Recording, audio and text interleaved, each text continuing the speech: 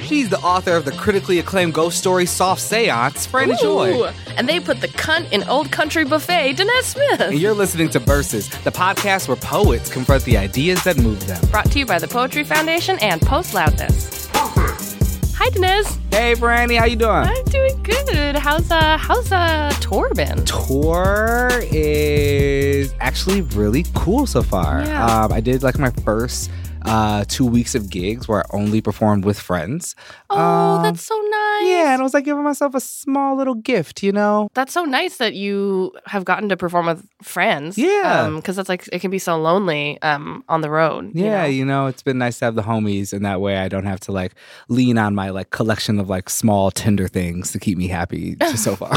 Right, like you have other friends besides Crystal in your pocket. Right, exactly. You know, like it's small that, I used to like, I think I talked about on the show before, but like I used to carry around that altar of stuff. Are you still doing that? Not so much. Okay. Because, we try to keep the carry-on a little lighter. Right. These days because of, bad backs and shit. Yeah. But I do like, there's a couple small things. Like I have like, it's silly to me, and like we're actually not that close, but like I have like my like sister's like high school photo in my wallet, and like that's been like a really cute thing to like sit there and remember, like when I'm on these Delta flights, there's somebody I love out there somewhere. That's really nice. Yeah. So that's been nice. Like, a couple crystals and just like, just casual, nothing fancy, just a couple crystals. Just little amethyst here and there, you know what I'm saying? And then like, I have like I have like a little like card that my boo gave me. Like a little, like a Hallmark card, like a greeting card? No, like they made it themselves. Oh. Yeah, just like some tiny and monumental. That makes tiny sense. Monuments. Yeah, what tiny monuments you got? Do you keep anything when, because like you be out here? I mean, I often walk out of the house with a rock in my pocket, like a particular rock from the fancy lesbian crystal store right around the corner from my house. Ooh. But there should actually be a place named that. I would go. Fancy lesbian crystal store? For fucking sure. Well, also, my partner gave me this watch for Christmas/New Year's last year. Mm-hmm. And it has a little engraving on the back. It says, "A map of narrative time with you always," which is like a nice little thing to be like, okay, first of all, let me try to be on time to things. And then also, second of all, a little map to navigate the strangenesses of time, It's a good sort of like grounding thing. Also, when I have the watch on, because it's kind of like a thick butch watch, I feel like my butch power being like, I'm going to get to shit. Yeah. I'm going to arrive there and move through space and time. Amen. Amen to the power of like tiny things, right? I think that's how we get to live in. And the world can feel like so big and swallowing sometimes. And it's sometimes nice to remind yourself that like, oh, this great big planet is made up of all the tiniest things. Yeah, right? little things to hold on little to. Little things to hold on to, little things that keep you grounded, all the little things that keep you that way down to the earth. Yeah. Speaking of beautiful tiny things, we got a chance to delve into this topic with our guest today, Paige Lewis, eminent American poet Paige Lewis, whose new book, Space Struck, just came out from Saraband Books in September. And so we are really excited to get to talk to them about not just small animals and objects, but also what it means to look at the wonder of the universe through the delight in the tiny. And also the big, the epic. Right. Yeah, we really spanned from the very small to the very large in this conversation. Where Paige Lewis is the author of Space Struck, released by Saraband Books in 2019. Their poems have appeared in Poetry, American Poetry Review, Plowshares, the Georgia Review, and the infamous Elsewhere. Lewis is a curator of the YouTube series Ars Poetica. Ars Poetica, y'all. You see that play? That's nice. That's nice. Like OURS, like it belongs to us. Yes, you and me. And they and they currently teach at Purdue University and at the Low Residency MFA at Randolph College. Let's get into this interview with Paige Lewis, and they're going to start us off with a poem.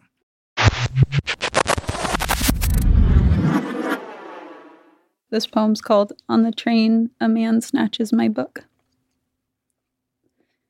On the train, a man snatches my book, reads the last line and says, I completely get you. You're not that complex. He could be right. Lately, all my what-ifs are about breath. What if a glassblower inhales at the wrong moment? What if I'm drifting on a sailboat and the wind stops? If he'd ask me how I'm feeling, I'd give him the long version. I feel as if I'm on the moon, listening to the air hiss out of my spacesuit, and I can't find the hole.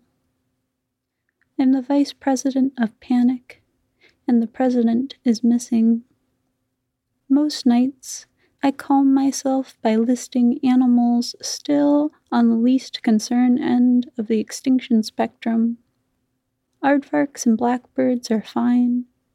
Minnows thrive, though this brings me no relief. They can swim through sludge if they have to. I don't think I've ever written the word doom, but nothing else fits. Every experience seems both urgent and unnatural. Like right now, this train is approaching the station where my beloved is waiting to take me to the orchard, so we can pay for the memory of having once, at dusk, plucked real apples from real trees. Oh, Paige. I love that poem so much. I love this whole book so much. Thank you. Also, I relate so deeply to I'm the vice president of Panic and the president is missing.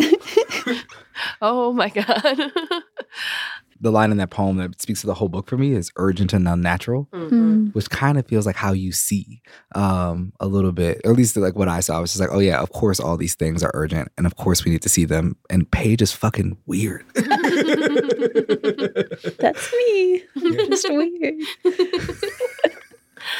How does the vice president of Panic pop into your head? You're like a comedian too. You're really funny. Like, I don't know. When did you start inviting like sort of these like quaint and unnatural and wonderful and like disturbing strangenesses into the work? Thank you for thinking I'm funny. I recently gave a reading and no one laughed at any of my funny moments. No? I'm like, no, those were funny. No. I was like cracking up reading this book. I was like, Yeah, this funny, and then like deeply disturbed. Yeah. Well, and I feel like if you're going to have like a comedy, like you know how you can have a type 5 as a comedian, like if you're going to practice it on anyone, it seems like a room full of poetry readers would be the place to practice it because they're like so ready to laugh for you and like they're really empathetic and they're like, oh, you're making a joke, ha ha ha.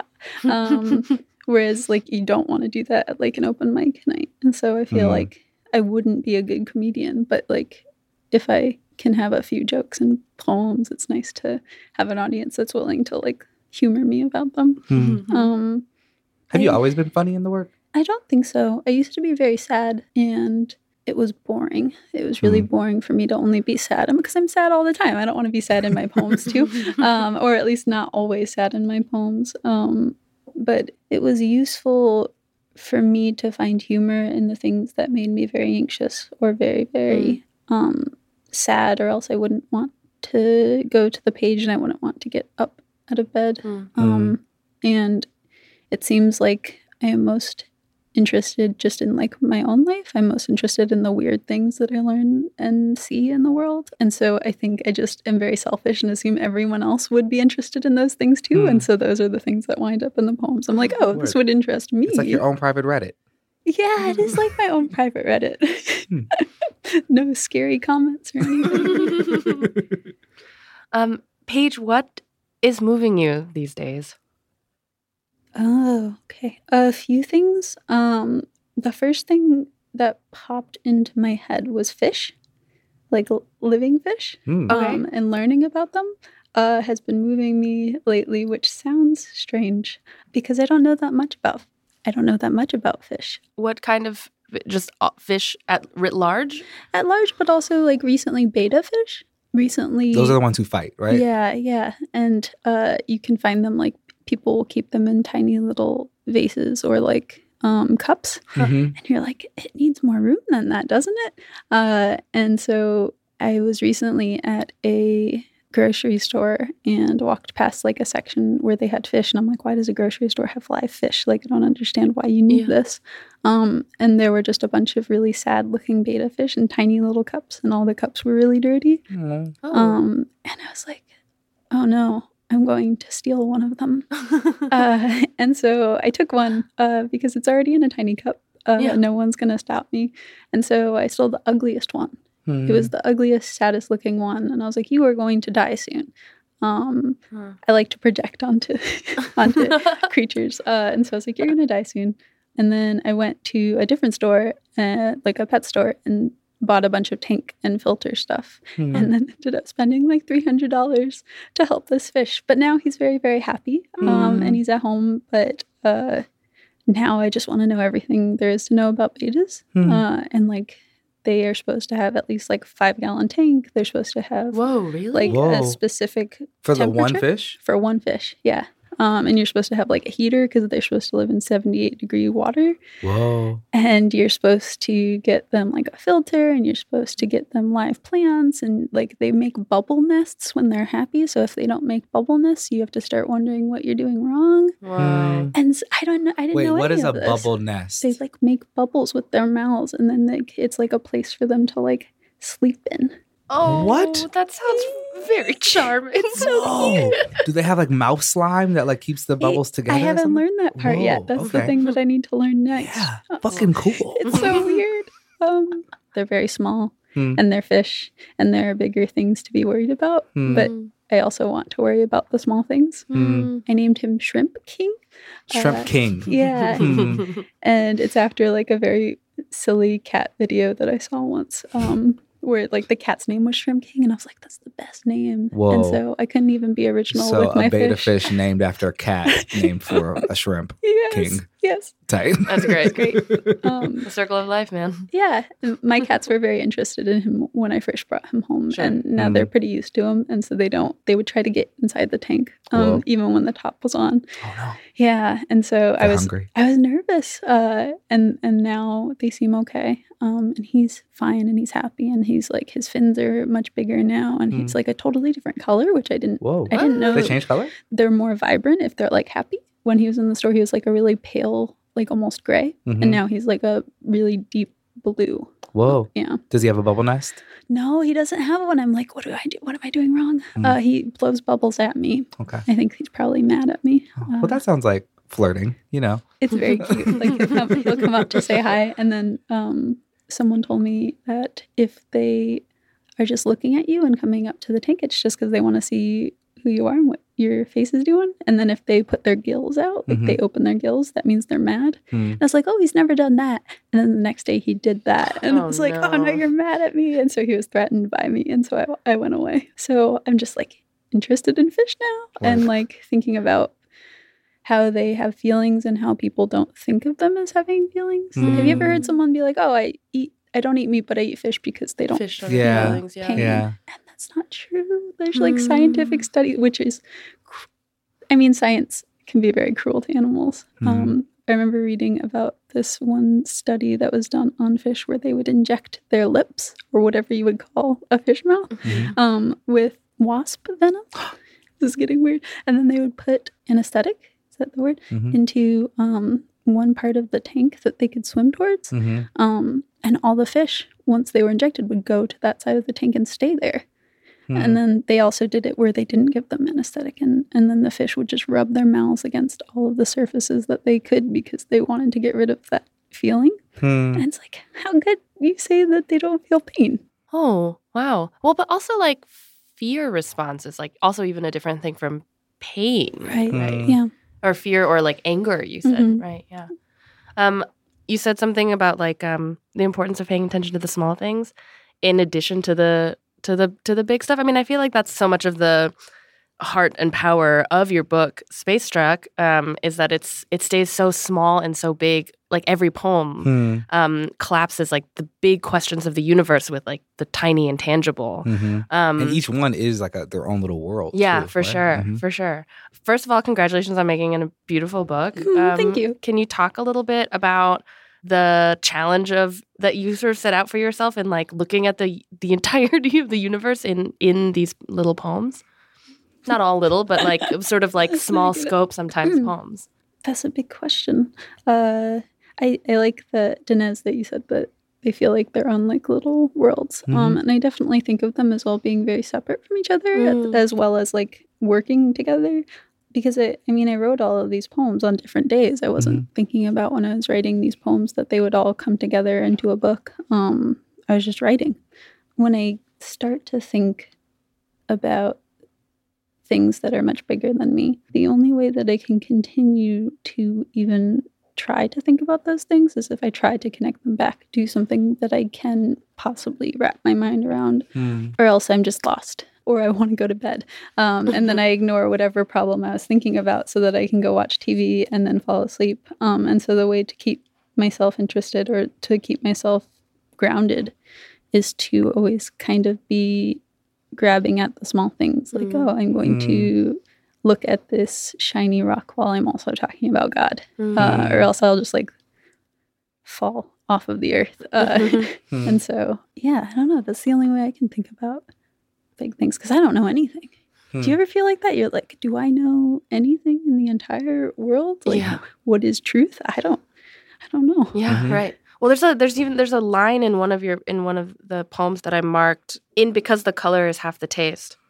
He makes me feel stupid, and it's hard to sleep knowing so little about everything. So I enroll in a night class where I learn the universe is an arrow without end, and it asks only one question: how dare you? Yeah, I love that "how dare you" question. How have you been answering that question? I was tempted to just say, "Well, Paige, how dare you?" How do you dare? Yeah. Oh my goodness. What does that "how dare you" mean to you? It's like, how dare you even exist right now? Like everything, I feel like everything that I am doing by being alive is causing harm to the earth, to the environment. And so I think that if the universe had a question for me, it would just be like, how dare you think that you are like important enough to exist right now when you are tearing down the existences of so many other things at the same time? Like, who do you think you are? What do you mean by tearing down the existence of other things? Well, just like by even making this book, a bunch of trees had to die. By eating anything, like different sorts of vegetables are going to die. A lot of water was used for like the almonds that I'm eating. A lot of water was used to grow the cotton to make the shirts that I'm wearing. And so there's just so many. There's no way to be like a little black hole. Exactly. Just consuming. Yeah. And so I'm just like, I'm always taking away from the earth. And I don't know that anything that I'm putting out into it is enough. Like, it's not even enough to balance what I'm taking. Let alone like be giving anything new to the world. And so I'm constantly thinking about that because I like being alive. Like, I think it's great, but I don't know that I should be. Like, I don't know that we as humans are doing a very good job right now.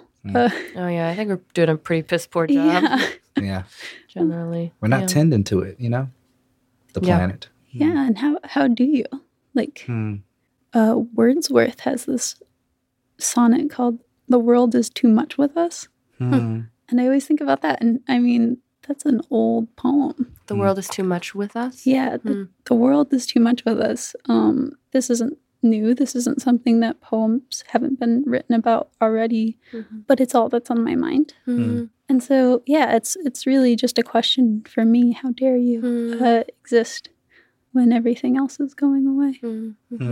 One thing that I really love about the poems is that, we're talking about the universe, but to me, I started to think about them like alternate realities, because everything is like real, but also impossible in these poems, right? Like, you can live in this alternate reality where people come over to your house and never leave, right? You can live in a world where like, God has a secretary and stuff like that. And so I'm wondering, when you talk about the poems, the emphasis, you're speaking about yourself, but do you feel, is Paige writing the poems?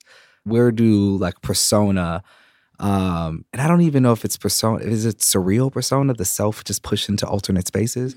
I guess like where do like persona and maybe like confession or just the self, I guess, press up against for you in this book? I'm really interested in persona poems and also in the ways that we can do them. I don't know if correctly is the right word, but do them in a way that doesn't cause harm, right? Because you could write in the persona of a person or a voice that is definitely not yours, and definitely like below you on whatever power structure, and you're just wearing that voice, and it's appropriative. And so I'm always thinking about persona poems in that way, but I love persona poems. You're very good at them, and in a way that was like, and I think it was cool to like have persona poems that I felt comforted in not necessarily knowing who it was, just that it was someone. This is a life, this is an experience that anyone had. I don't need to like have a name. So I was, sorry, go ahead. No. You're very good. I appreciate that. For a long time, when I would write about things that I cared about, I would also have this detachment to the things. Like I didn't want to put myself in the poems. I felt too vulnerable and I wanted to be tough. And I was like, no, I can't be there. I have to put a lot of distance. And so persona poems were great for me because I was like, oh, I can pretend that this isn't me and put an extra layer between me and the reader. There's a comfort in that for me. But I think that the eyes in all of the poems are just different versions of myself. Like I have a bunch of different selves. And it's interesting to think about the many versions of Paige that exist and how each one is true and also like a big liar in each poem. I find that it's very, very fun to mess with facts in my poems. And so to mess with the self is also very interesting. And so it's always me. And even when I say that it's not me, it's still me. I might not have done the things that the eye is doing in the poems, or I might not have like witnessed the things that the eye is witnessing in the poems, but it's... You're inhabiting personas that you can rock with, I guess. It's just, you know, it's not like eye-ish where you're like, I want to be a murderer. Right. And it's ultimately a mask, right? And I am still there behind the mask, and I still need to, for me, with persona poems, you have to connect with the voice to begin with. There has to be some thread connecting you, or else I don't think that it's going to be a very effective persona poem because you're not going to feel for it. And if you're not feeling for it, then your reader is not going to feel for it. Or at least I don't think so. Yeah. The book came out this past year? Is that true? September, right? Yeah. September? Like, I read it in September, but I think I think it was September. It was like late September, like right? 2019. I think so, yeah. Yes. How are you feeling now that it is in the world and has been in the world for a few months? I'm okay. Yeah. Like, it's most of the poems are pretty old, like at least like 3 or so years old. The newest one was written like a year before publication, so like everything feels very distant to me now. But it's nice to have the poems out in the world and to know that some people are enjoying them. I haven't had any hate mail, which is exciting. Do y'all get that? Every once in a while, one sneaks through the spam folder with a little hate mail. Yeah. I don't know if it's hate mail exactly. I think people will just like say weird stuff on the internet, on Twitter. Just like stay off Goodreads and don't search yourself. Yeah, definitely. Yeah. Stay off sometimes, Goodreads. stay off Goodreads. Sometimes there's nice things in there, and then eventually you get to that 1-star review that makes you feel like a piece of shit. Yep. So it's not worth it to even look at the nice ones, yeah. Yeah. Okay. Yeah. Well, that's good advice. Or I guess maybe if you're the kind of I'm not the kind of person that can just go in and remember the nice stuff. I definitely walk out being like, oh my God, I'm a monster, you know? So, yeah. I imagine that just seems like it's like, don't read the YouTube comments, don't read the Goodreads reviews. Yeah. That makes sense. Yeah. Yikes. But it's been fun. I do feel, like I said, pretty distant from the poems. And I feel like because I've been, like, a lot of these poems are pretty old, I've been reading them for a really long time, like at readings. And so now when I'm reading the book at like readings and I'm like supposed to be reading the poems from the book, I'm like, I've already read these so many times. This is going to bore the audience. Like, it's not like they're new, but I'm not. And so it seems like it's old news to me. I just want to talk to them instead. I'm like, you don't want to hear these poems again, do you? This is strange. Especially if they don't laugh at the jokes. Well, then I don't know what to do.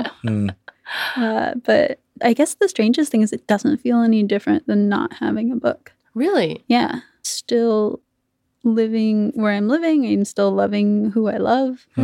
I still have 2 cats. I still find really stupid jokes really funny on the internet. I'm still looking at memes, and nothing has really changed. And you're still writing too, right? It's not like you have a book and it's like, okay, do it again. It's like nothing. I guess I don't know that I expected anything to change, but like maybe in some daydream book meant something new for this elf. Right. I don't know, like you're like on a different plane or something. How did you feel after your joint came out, Franny?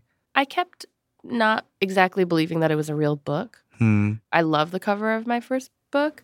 Shout out to Jess X Snow, who designed it.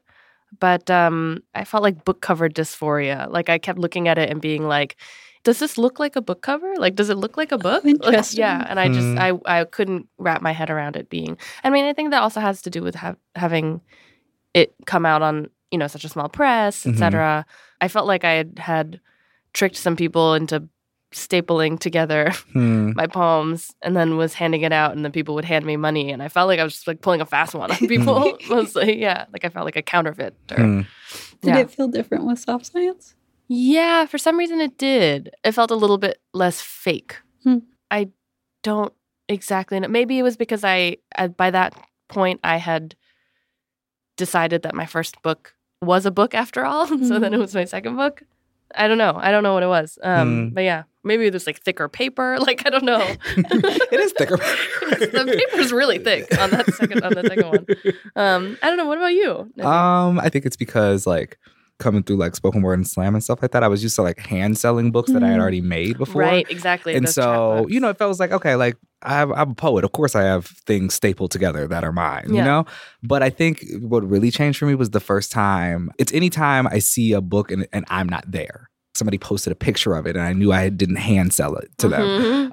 It's like people saying like, oh, I got this book from the library, or like the first time I saw myself in a bookstore. I was like, oh shit, you live here now, book, or like yourself, you know, like that is a thing. Like people pull you off the shelf. And I try to remind myself that, because I get so excited when I see my friends on the bookshelf, even though, you know, it's like homies like that now, like sometimes have like, you know, 2-3 books, you know, like I see their book everywhere. I'm like, it's my friend, you know, in the bookstore. Like, this is the place where like I used to steal from and come to like cry and be gay, you know, like, and so that I always try to remind myself, like sometimes I see myself on the bookshelf, I'm like, okay. But then I'm like, wait, that's really cool. Like somebody, like a little you is going to walk in and like, just like pull it off the shelf, you know? And like, that is what's cool to me about having a book. Like, I think, the idea that like there is now a way to be an artist that is completely divorced from my body, that I don't have to be there to like, sell it, read from it, whatever. Like, that's kind of cool that like, and that's like my favorite moment too, when I'm like talking to somebody, when like, they're like, oh, like I read your book and it's my first time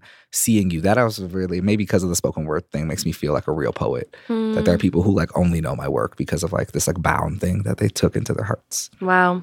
Yeah, totally. Yeah. Yeah, I remember seeing somebody sent me a photo of, they'd seen my book on the shelf at City Lights in San Francisco. And that was like, to me, as a teenager, like a magical temple of it. Like, this is where Ginsberg like first read Howl, blah, blah. Like I had in my college like freshman bedroom, I had like a poster from City Lights bookstore, like because I was really cool. That's so nerdy. I know.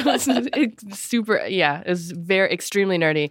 But you know, and so then I was like, oh, my book is at the not just like any old bookstore, but like this bookstore that I like think of as like the bookstore. I was, my mind was that blown. you were willing to buy a poster of just like the storefront. That's of amazing. a bookstore. I think that was probably like really impressive for anyone that went into your dorm room. They're like, whoa, bookstore. I would have thought that was really cool. Like, I would still think that was really cool. I'd be like, wow, I can't believe you have that. Did you have other posters? Like, I had like that one in like a fucking like Abbey Road, you know, like the most like regular ass, like most stereotypical college poster in the world. Those are the two things that I was into. That was it. Yeah, shout out to college dorms, College dorms. They stink and they're wonderful. Oh, man. Yeah, I think it's good that having a book is a little bit underwhelming, you know? Because can you imagine like if every time you did something, it changed your life? You wouldn't do it. I don't know. I don't think I would. If every book changed my life, you know, like sure, like writing it does, but that's because, you know, it's about the process, you know. Right. So making a thing should change you. But like if every time a book dropped, my life like shifted. Right. Like on pub day, you just like woke up and you're in a new apartment. Yeah, like, no, I wouldn't like that. More cats. You had 4 cats now. I'd write a lot slower. You know, I'd be like, I don't know if I'm ready for more cats. For more cats. Oh, I am ready for more cats. Yeah. Maybe. I'm a cat person. What? Huh? Yeah, right. They can take care of themselves. I've been thinking They about it. can. You can leave. Yeah, I can leave. That's the main thing. I want a dog, but them bitches need too much No, attention. they need so much attention. Yeah, but I kind of like that. I like We're in to a be rabbit needed. I want to ask you about Ars Poetica. Mm. Yes, this amazing series that you have been making. It's like our video cousin. Yes, Yeah. it's true. Can you talk a little bit about Ars Poetica and what the project is, where it came from, etc.? Yeah.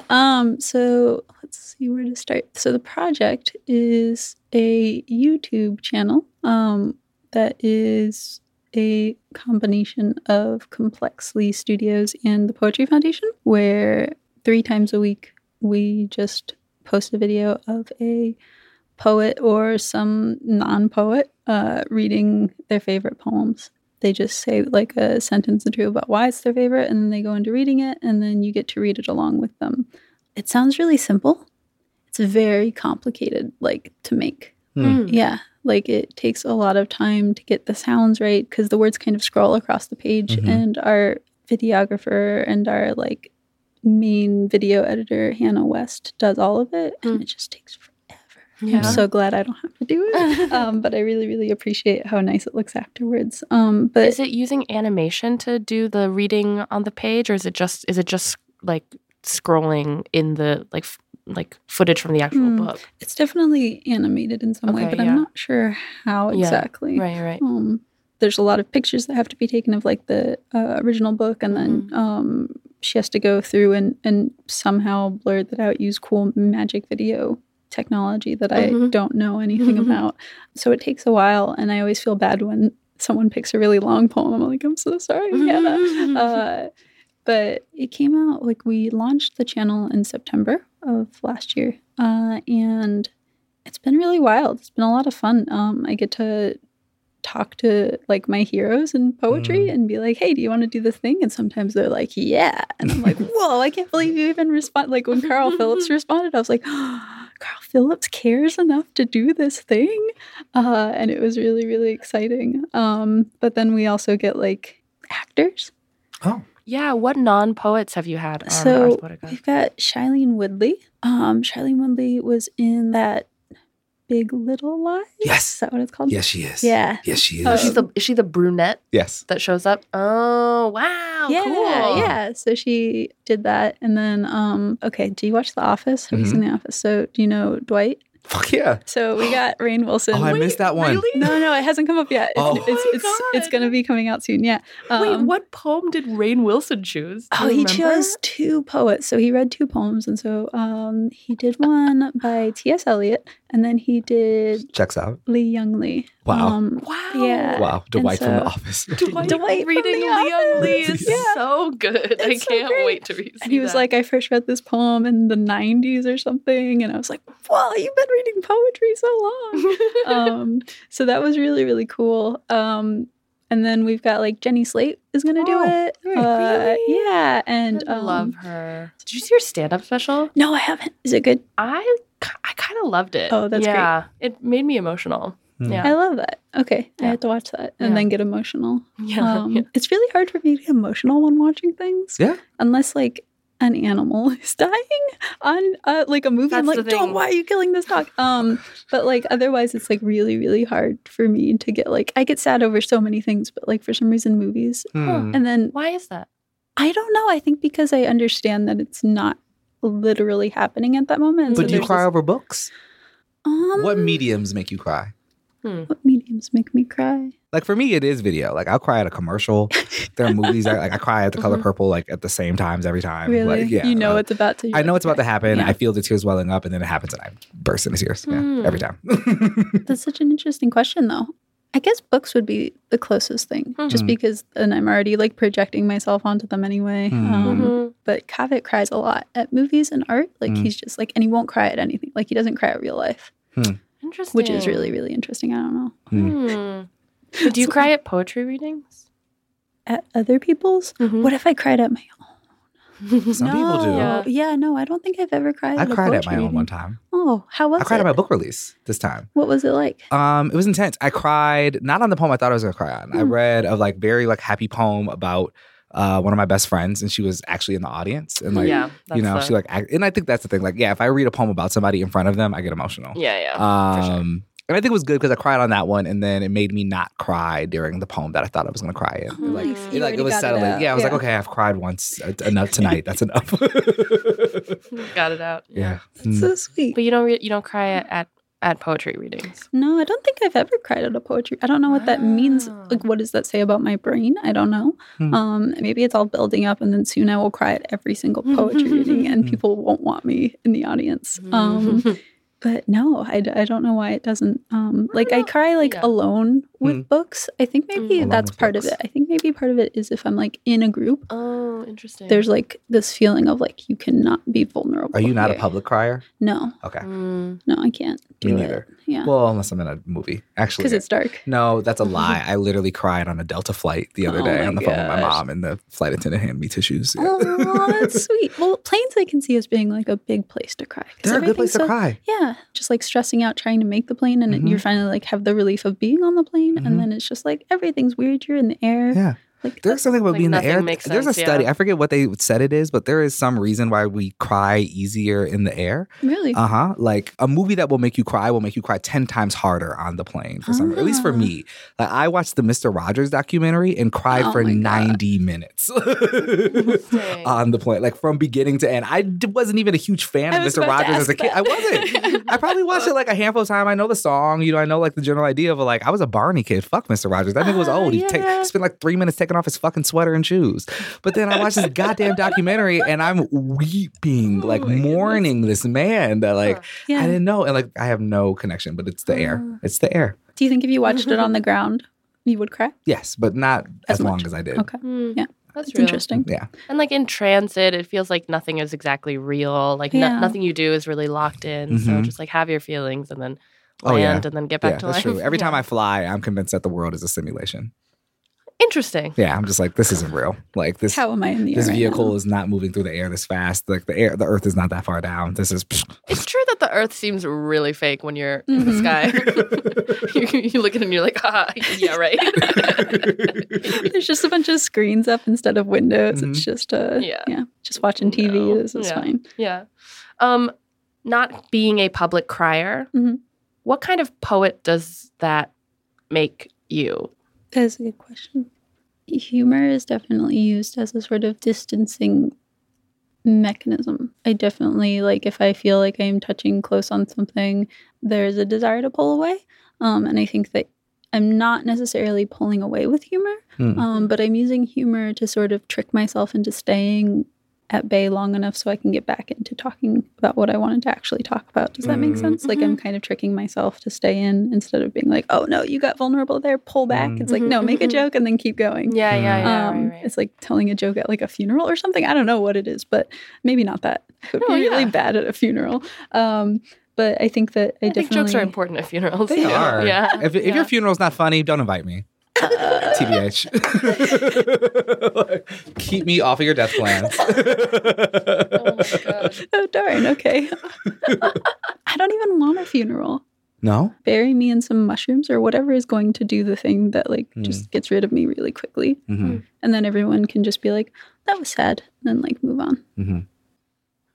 What about people getting together to share nice memories and stuff? Do they have to look at me in the casket? I guess maybe that's part of it. Oh, Like I yeah. don't want them looking at me. You do a closed casket. Yeah, but then they're like, why is it close? Like maybe I'm tricking them and I'm still alive. Whoa. Like they want the proof that I'm dead. You know? Do they? I don't know. Why? The closure? Do, Oh, I have do this people poem on suspect my foul leg. play? I literally have this tattoo. What? What? I have a poem by Mari Evans called that is about this exact situation. Oh my gosh. Called The Funeral. Do you know if I heart? Do you want to read it? Do you Oh, want God, don't you have ask me to to take read your my leg pants right off? now. I would. I know the last stanza. It's curiosity seekers come by to see if I'm actually dead or just making trouble. Oh my goodness. You memorize a lot of poems, yeah, Paige? I like to memorize poems. It's Yeah. really fun. What is it about memorizing poems that you love? I have a bad memory, and I think that I also have a lack of confidence in my own ability to talk about anything.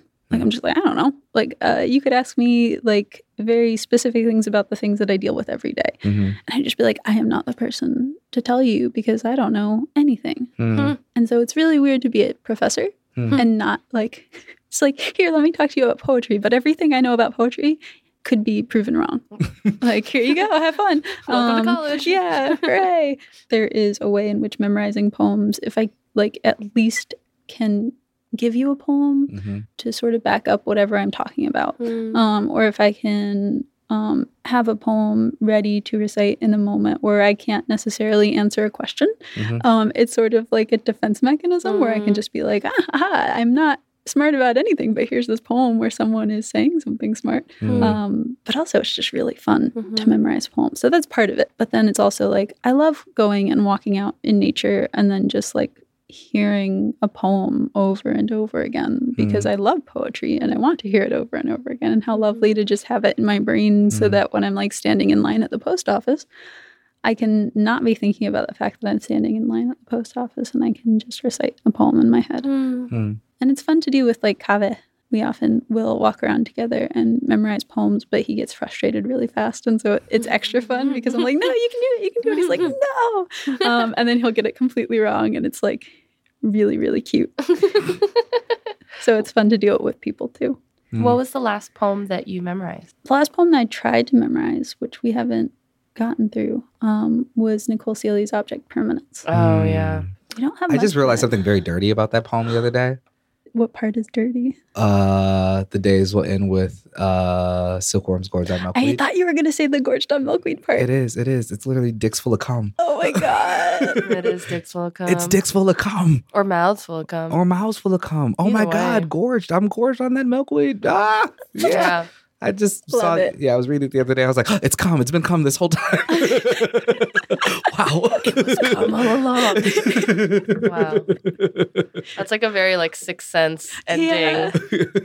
Like Bruce Willis ending. You've ruined it for everyone that hasn't read the poem yet.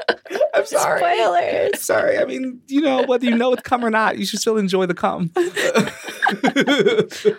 Oh, I hadn't thought about it like that. But when you said dirty, I was like, what could be dirty? And that was the image that popped. I was like, okay, it's the gorged. It's Yeah. oh my goodness. Yeah.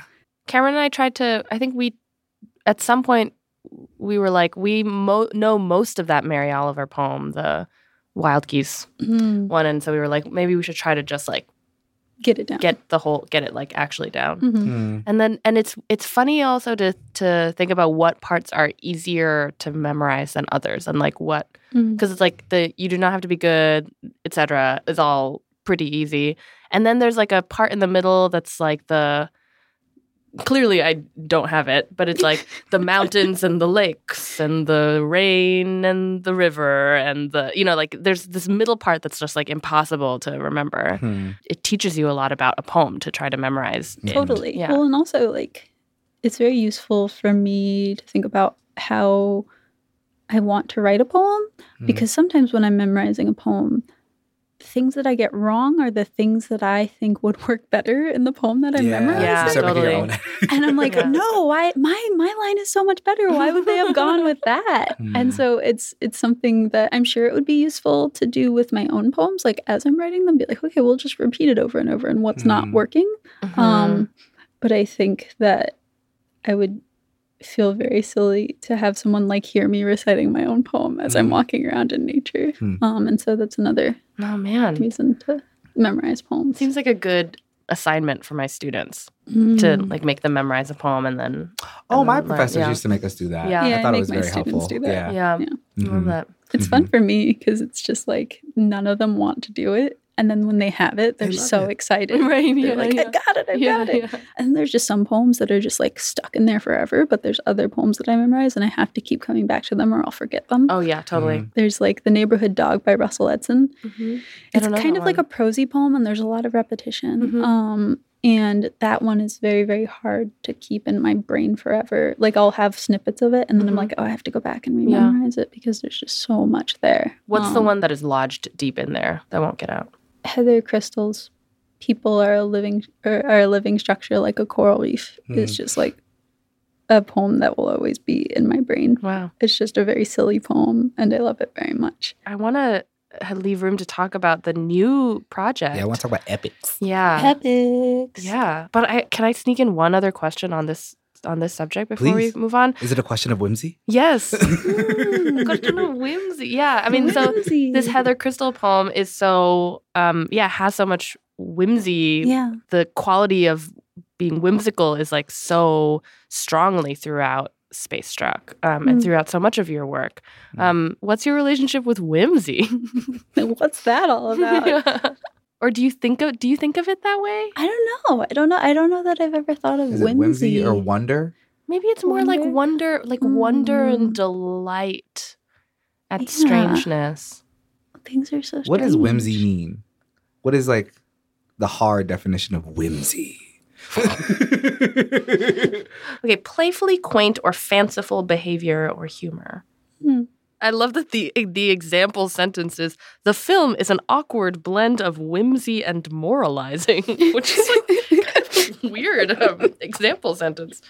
Very judgmental example sentence. Like that first definition though works. The playfully quaint, fanciful behavior or humor. Yeah, I like maybe fanciful behavior. I think of whimsy as also like delight and wonder, kind of, but on sort of like a small scale. Like when we say like a whim, you know? Yeah, maybe that's why publishing this book didn't feel like anything. It seemed like too big of a thing for me. I think that the smaller things, like I recently saw a video of an assassin bug coming out of its shell. There's a thing called an assassin bug? Yeah. Whoa. And it's weird looking. Okay. Yeah. But it I'm gonna came look out at of like a tiny egg, and it was so big, and it was just scrunched up in this small egg, and its legs were so long when it came out, and just watching it, and the egg was kind of see-through. So you could kind of see as its legs were coming out that there was still a lot of leg left. Whoa. And I was just like blown away. I was like, that's so amazing that that could even fit in there. And it's been in my mind ever since. Like I keep thinking about this assassin bug, and I have never thought about an assassin bug coming out of an egg before. And that's what I kind of care about putting into poems. Like I want to like learn things, and I want to learn like little snippets of facts, and then I want to be able to share those facts with people. Or if I see something, I want someone around so I can be like, look at that thing that's happening right now. Like it's still happening. You have to look what that fish is doing, or look what that flower is doing. I just want to be pointing. Like I should be like, look at this thing. Look at this thing. Look at this thing. Which is why I'm really bad at writing essays, because I'm just like, look what this guy's doing, and then look at this, and look, and they're like, but why does it matter? I'm like, I don't know, but look at it. I think that's maybe where the whimsy is connected. Just like, look at these beautiful tiny things, and what we can take from them is maybe sometimes just enjoyment. And I don't know that I have anything more intelligent to say about that thing and what it's doing and what it reflects about anything about us as humans, but like just look at it. I like that because it sounds like it reminds me of our talk with Angel Nafis about the ecstatic tradition. Maybe the poetics of whimsy is like the slow ecstatic, right? Where like an ecstatic poet in a single poem is like, look at these 80 things. The whimsical poet is like, no, I want to look at this thing for a very long time, and then I'll look at another thing. I think it's like look at this little thing and then like tee hee hee. Yeah. You know? The ecstatic isn't look at this thing tee hee hee. It's like look at this thing. Wow. Yes. You know? Yes. It's like a woohoo. What the hell? You know? A woohoo. It's a woohoo. It's a woohoo. Anyway. Woohoo to you, Paige. All right, let's talk about your non-binary epic. So I'm writing an epic right now. Yeah. When I was in undergrad, I took this Bible as literature course. And there was this one tiny, tiny character in the Book of Judges that I was obsessed with. The Book of Judges. Wow. Book of Judges. And so... Underrated book. I mean, it's doing stuff. So in the Book of Judges, there's this one... Okay, so there's only one judge that's a woman. And she is a prophet. And her name is Deborah. God sends her to basically recruit this warrior, this soldier. His name is Barak. Deborah's like, look, God's going to be on your side, and you need to fight these Canaanites, and they've got this really intense warrior named Sisera, and he's going to lead you to defeat him, but it's going to be tough. But you're going to win, ultimately, because you have God on your side. And Barak's like, oh, I'll do it if you come with Deborah. And Deborah's like, shit, no, why would you doubt God? Why would you do this? And so then Deborah's like, okay, look, you're still going to win. but God is going to take away your victory of killing Sisera by sending him to be killed by a woman. And that's your punishment and your embarrassment, is having to lose that soldier to a woman. And so then Sisera runs from the slaughter during the battle and goes to this tent of this woman named Yael. And he's like, give me water, I'm thirsty. And Yael's like, no, here's some milk. Sisera falls asleep. And then Yael takes this giant tent peg and a hammer and hammers his skull into the ground. Whoa. And then he's dead. Sure. Yeah. Yes. That's what happens. Yeah. Okay. And so there's like this tiny, like it's like less than a page long in the book of Judges where Yael is a character at all. And I was like, what a badass. Like, what is happening? Why is this the only thing that she does? What else is there to her story? No descendants are listed, or she's not a descendant of anyone listed. She's just like the wife of Heber, and that's it. Just random tent wife. Yeah, yeah. And so I kept trying to write a poem about her, and it never worked. And then one day I was like, oh, it wants to be longer. And so I wanted to sort of give some backstory to this character that I'd just been like really into for a really long time, and give them choices. And I've already kind of switched the pronouns because like I noticed as I was writing that I wasn't feeling very connected to the character. And then my husband, Kaveh Akbar, was like, why don't you make Yael's pronouns they, them like your pronouns? I was like, can I do that? I was like, oh, you can do that. I can do that. And it became so much more fun to write. And so now there's so much more to the journey. I recently started teaching a graduate craft course, and I got to pick what I taught.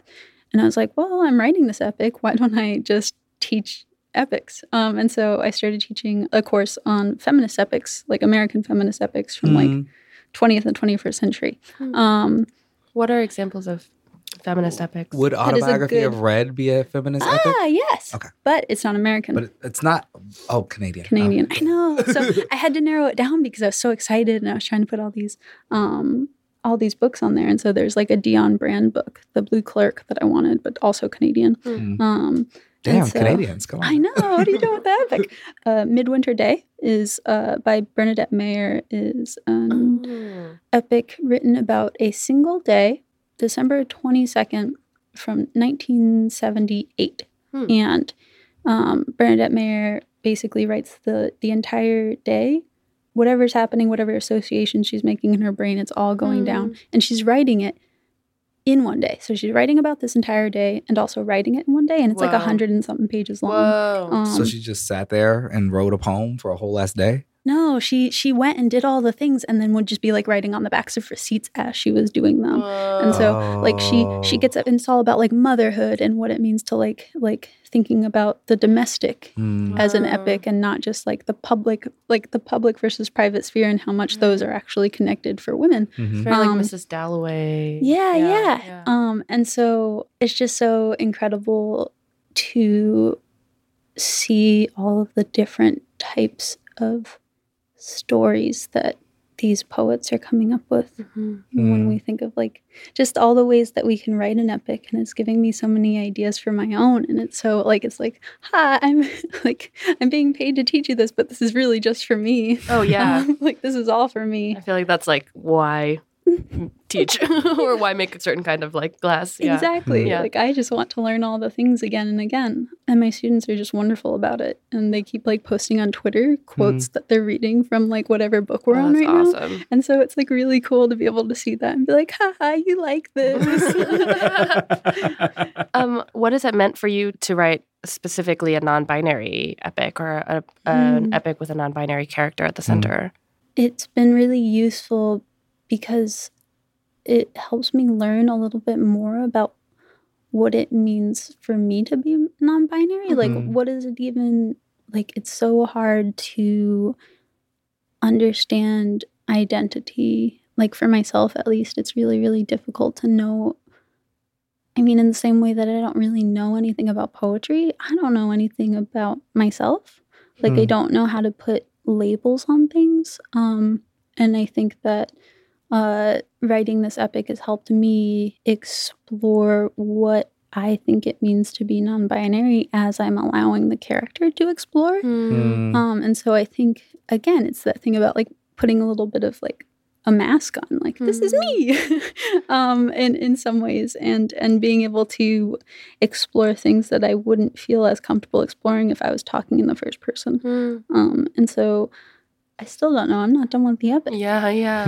Well, I mean, it seems like a form that's at least ripe for venturing out into the unknown. If the unknown is gender, like that's what the form is built for, right? Definitely. Go off and explore. Well, and that's the thing with this, like the epic that I'm writing is before this murder of this man happens. So then you would think that, of course, the ending would have to be this murder, or at least something is going to happen where that comes up. But that's not true. Like, that doesn't have to happen. I am taking this character, but I don't necessarily have to make their story end the same way that it ends in the Bible. Yeah. That could have been an insignificant moment. Exactly. And I think it is. I think if they didn't mention Yael again. Like, it didn't seem to matter except to embarrass this one guy. Like, how about I give this character a whole new life? I have no idea where it's going, which is really exciting. But I don't know how they're going to make that choice. Like, are they going to follow the rules and kill this guy that they don't know? Or is something else going to happen where they're not even in their tent at that time? Or are they just going to like tear down the entire story? Like, are they going to figure out that I am writing this? And like, are they are they going to come back at me and then it's going to be a whole battle? I don't know. Like, I have no idea where it's going. That's exciting. It's very exciting. Also sounds scary. It's terrifying. It's so scary. But it's taken way longer than I thought it would. Do you have a sense of how far you are into the story? Okay. Like, I mean, like I have a sense of like pages, but like I have no idea how far we've gone, or if like once I get to a certain point, if I'm going to have to go back and be like, oh, we don't need any of this. And then I'm just like, I don't know if I've even written into the story yet. Maybe I haven't even gotten to the beginning, which is exciting. Like, I love that writing a poem usually means sitting down for like 8 hours and standing up and being like, here's a poem. Let me show it to my beloved. This is exciting. And now I just sit down and I'm like, this isn't going to be the end. Like, I don't have an end in sight. And I'm so used to having this sort of satisfaction that comes with writing something quite small. And I don't know, maybe this will be the thing where once I'm finished, if I ever finish, I'll be like, this is what it feels like to have a book. And maybe that'll be different, but I don't know.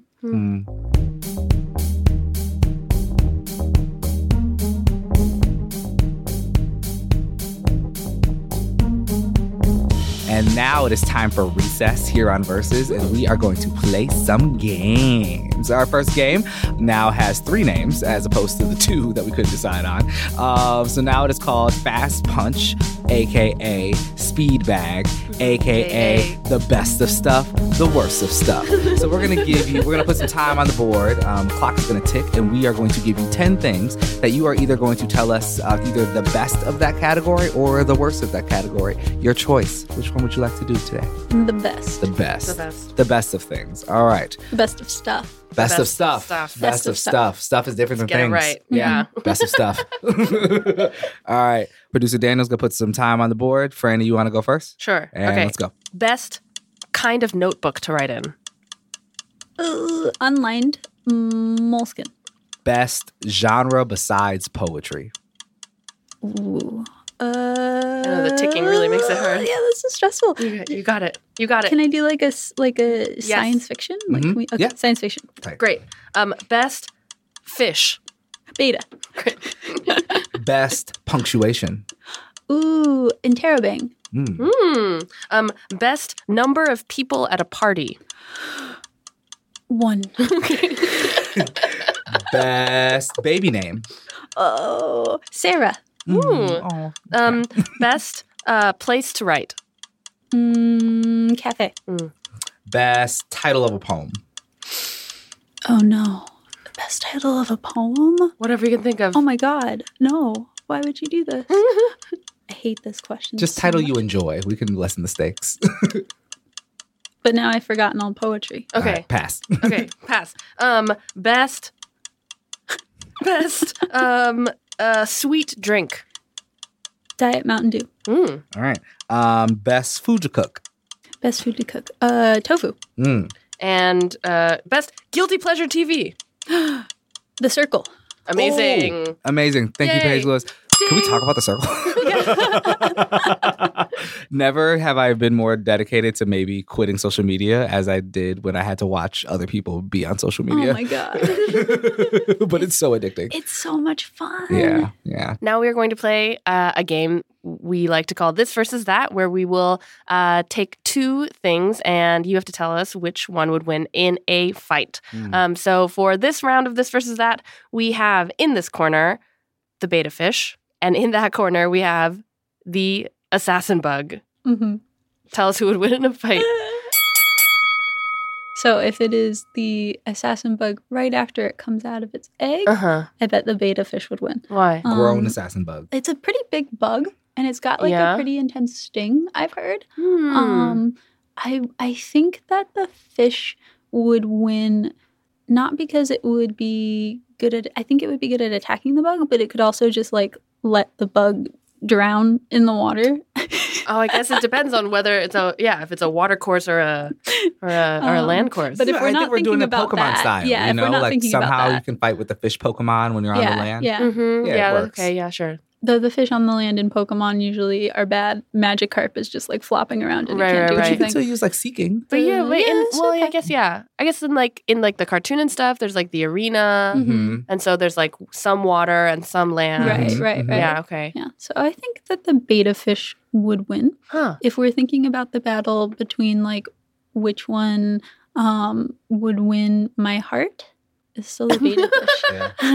Can I say though, gonna I'm say. Googling pictures of the assassin bug right now. These motherfuckers are gnarly. They're really strange looking. I saved one off the road one day and I didn't know what Wow. it was, and it didn't bite me. But then I looked up if it was like a biter, and they apparently have a really intense bite. Well, I mean, yeah, I guess if you're assassin and it's called an assassin bug, you should probably come with some weaponry. Yeah, but it could be like a trick, right? Like That's true. to get you to stay away from them, and they're really actually kind. Like how Ally Bank is actually just one of those banks. They're not What? really your ally. Yeah. Is it just It's like it's Goldman just Sachs or Bank of America in something. disguise? Yeah, it was like one of the banks that was like responsible for the. Oh my gosh, this bug is really intense looking. Mhm. But yeah, one of the bugs. One of the bugs. Got to break out the big bugs. One of the banks that was responsible for the recession and the crash, like rebranded as Ally Bank, Wow. which I use. I wonder. I bank with Ally Bank. Have you ever done a versus between like a Chase Bank and a Goldman Sachs Bank? No, No. Hmm. but But you know who loses? Everyone.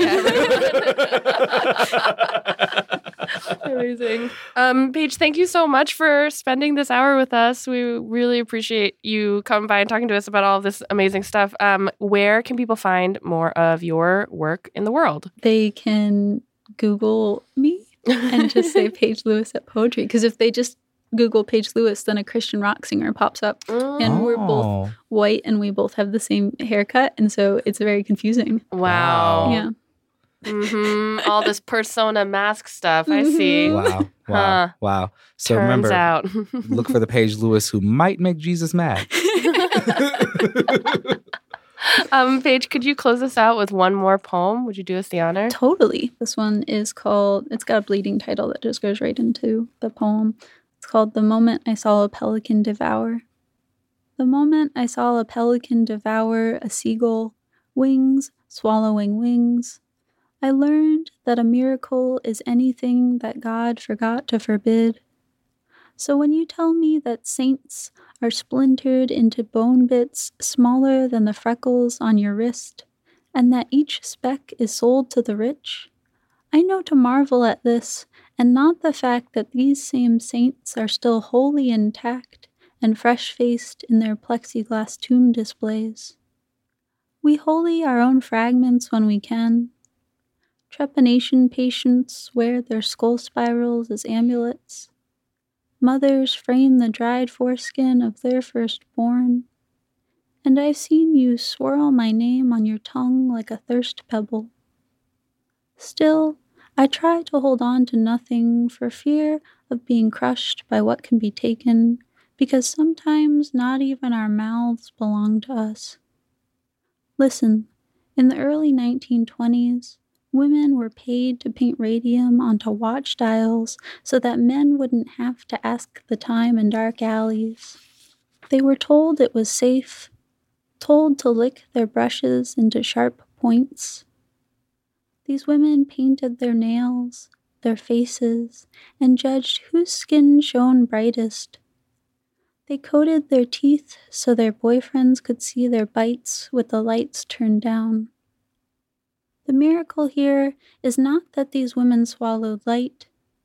It's that, when their skin dissolved and their jaws fell off, the Radium Corporation claimed they all died from syphilis. It's that you're telling me about the dull slivers of dead saints, while these women are glowing beneath our feet.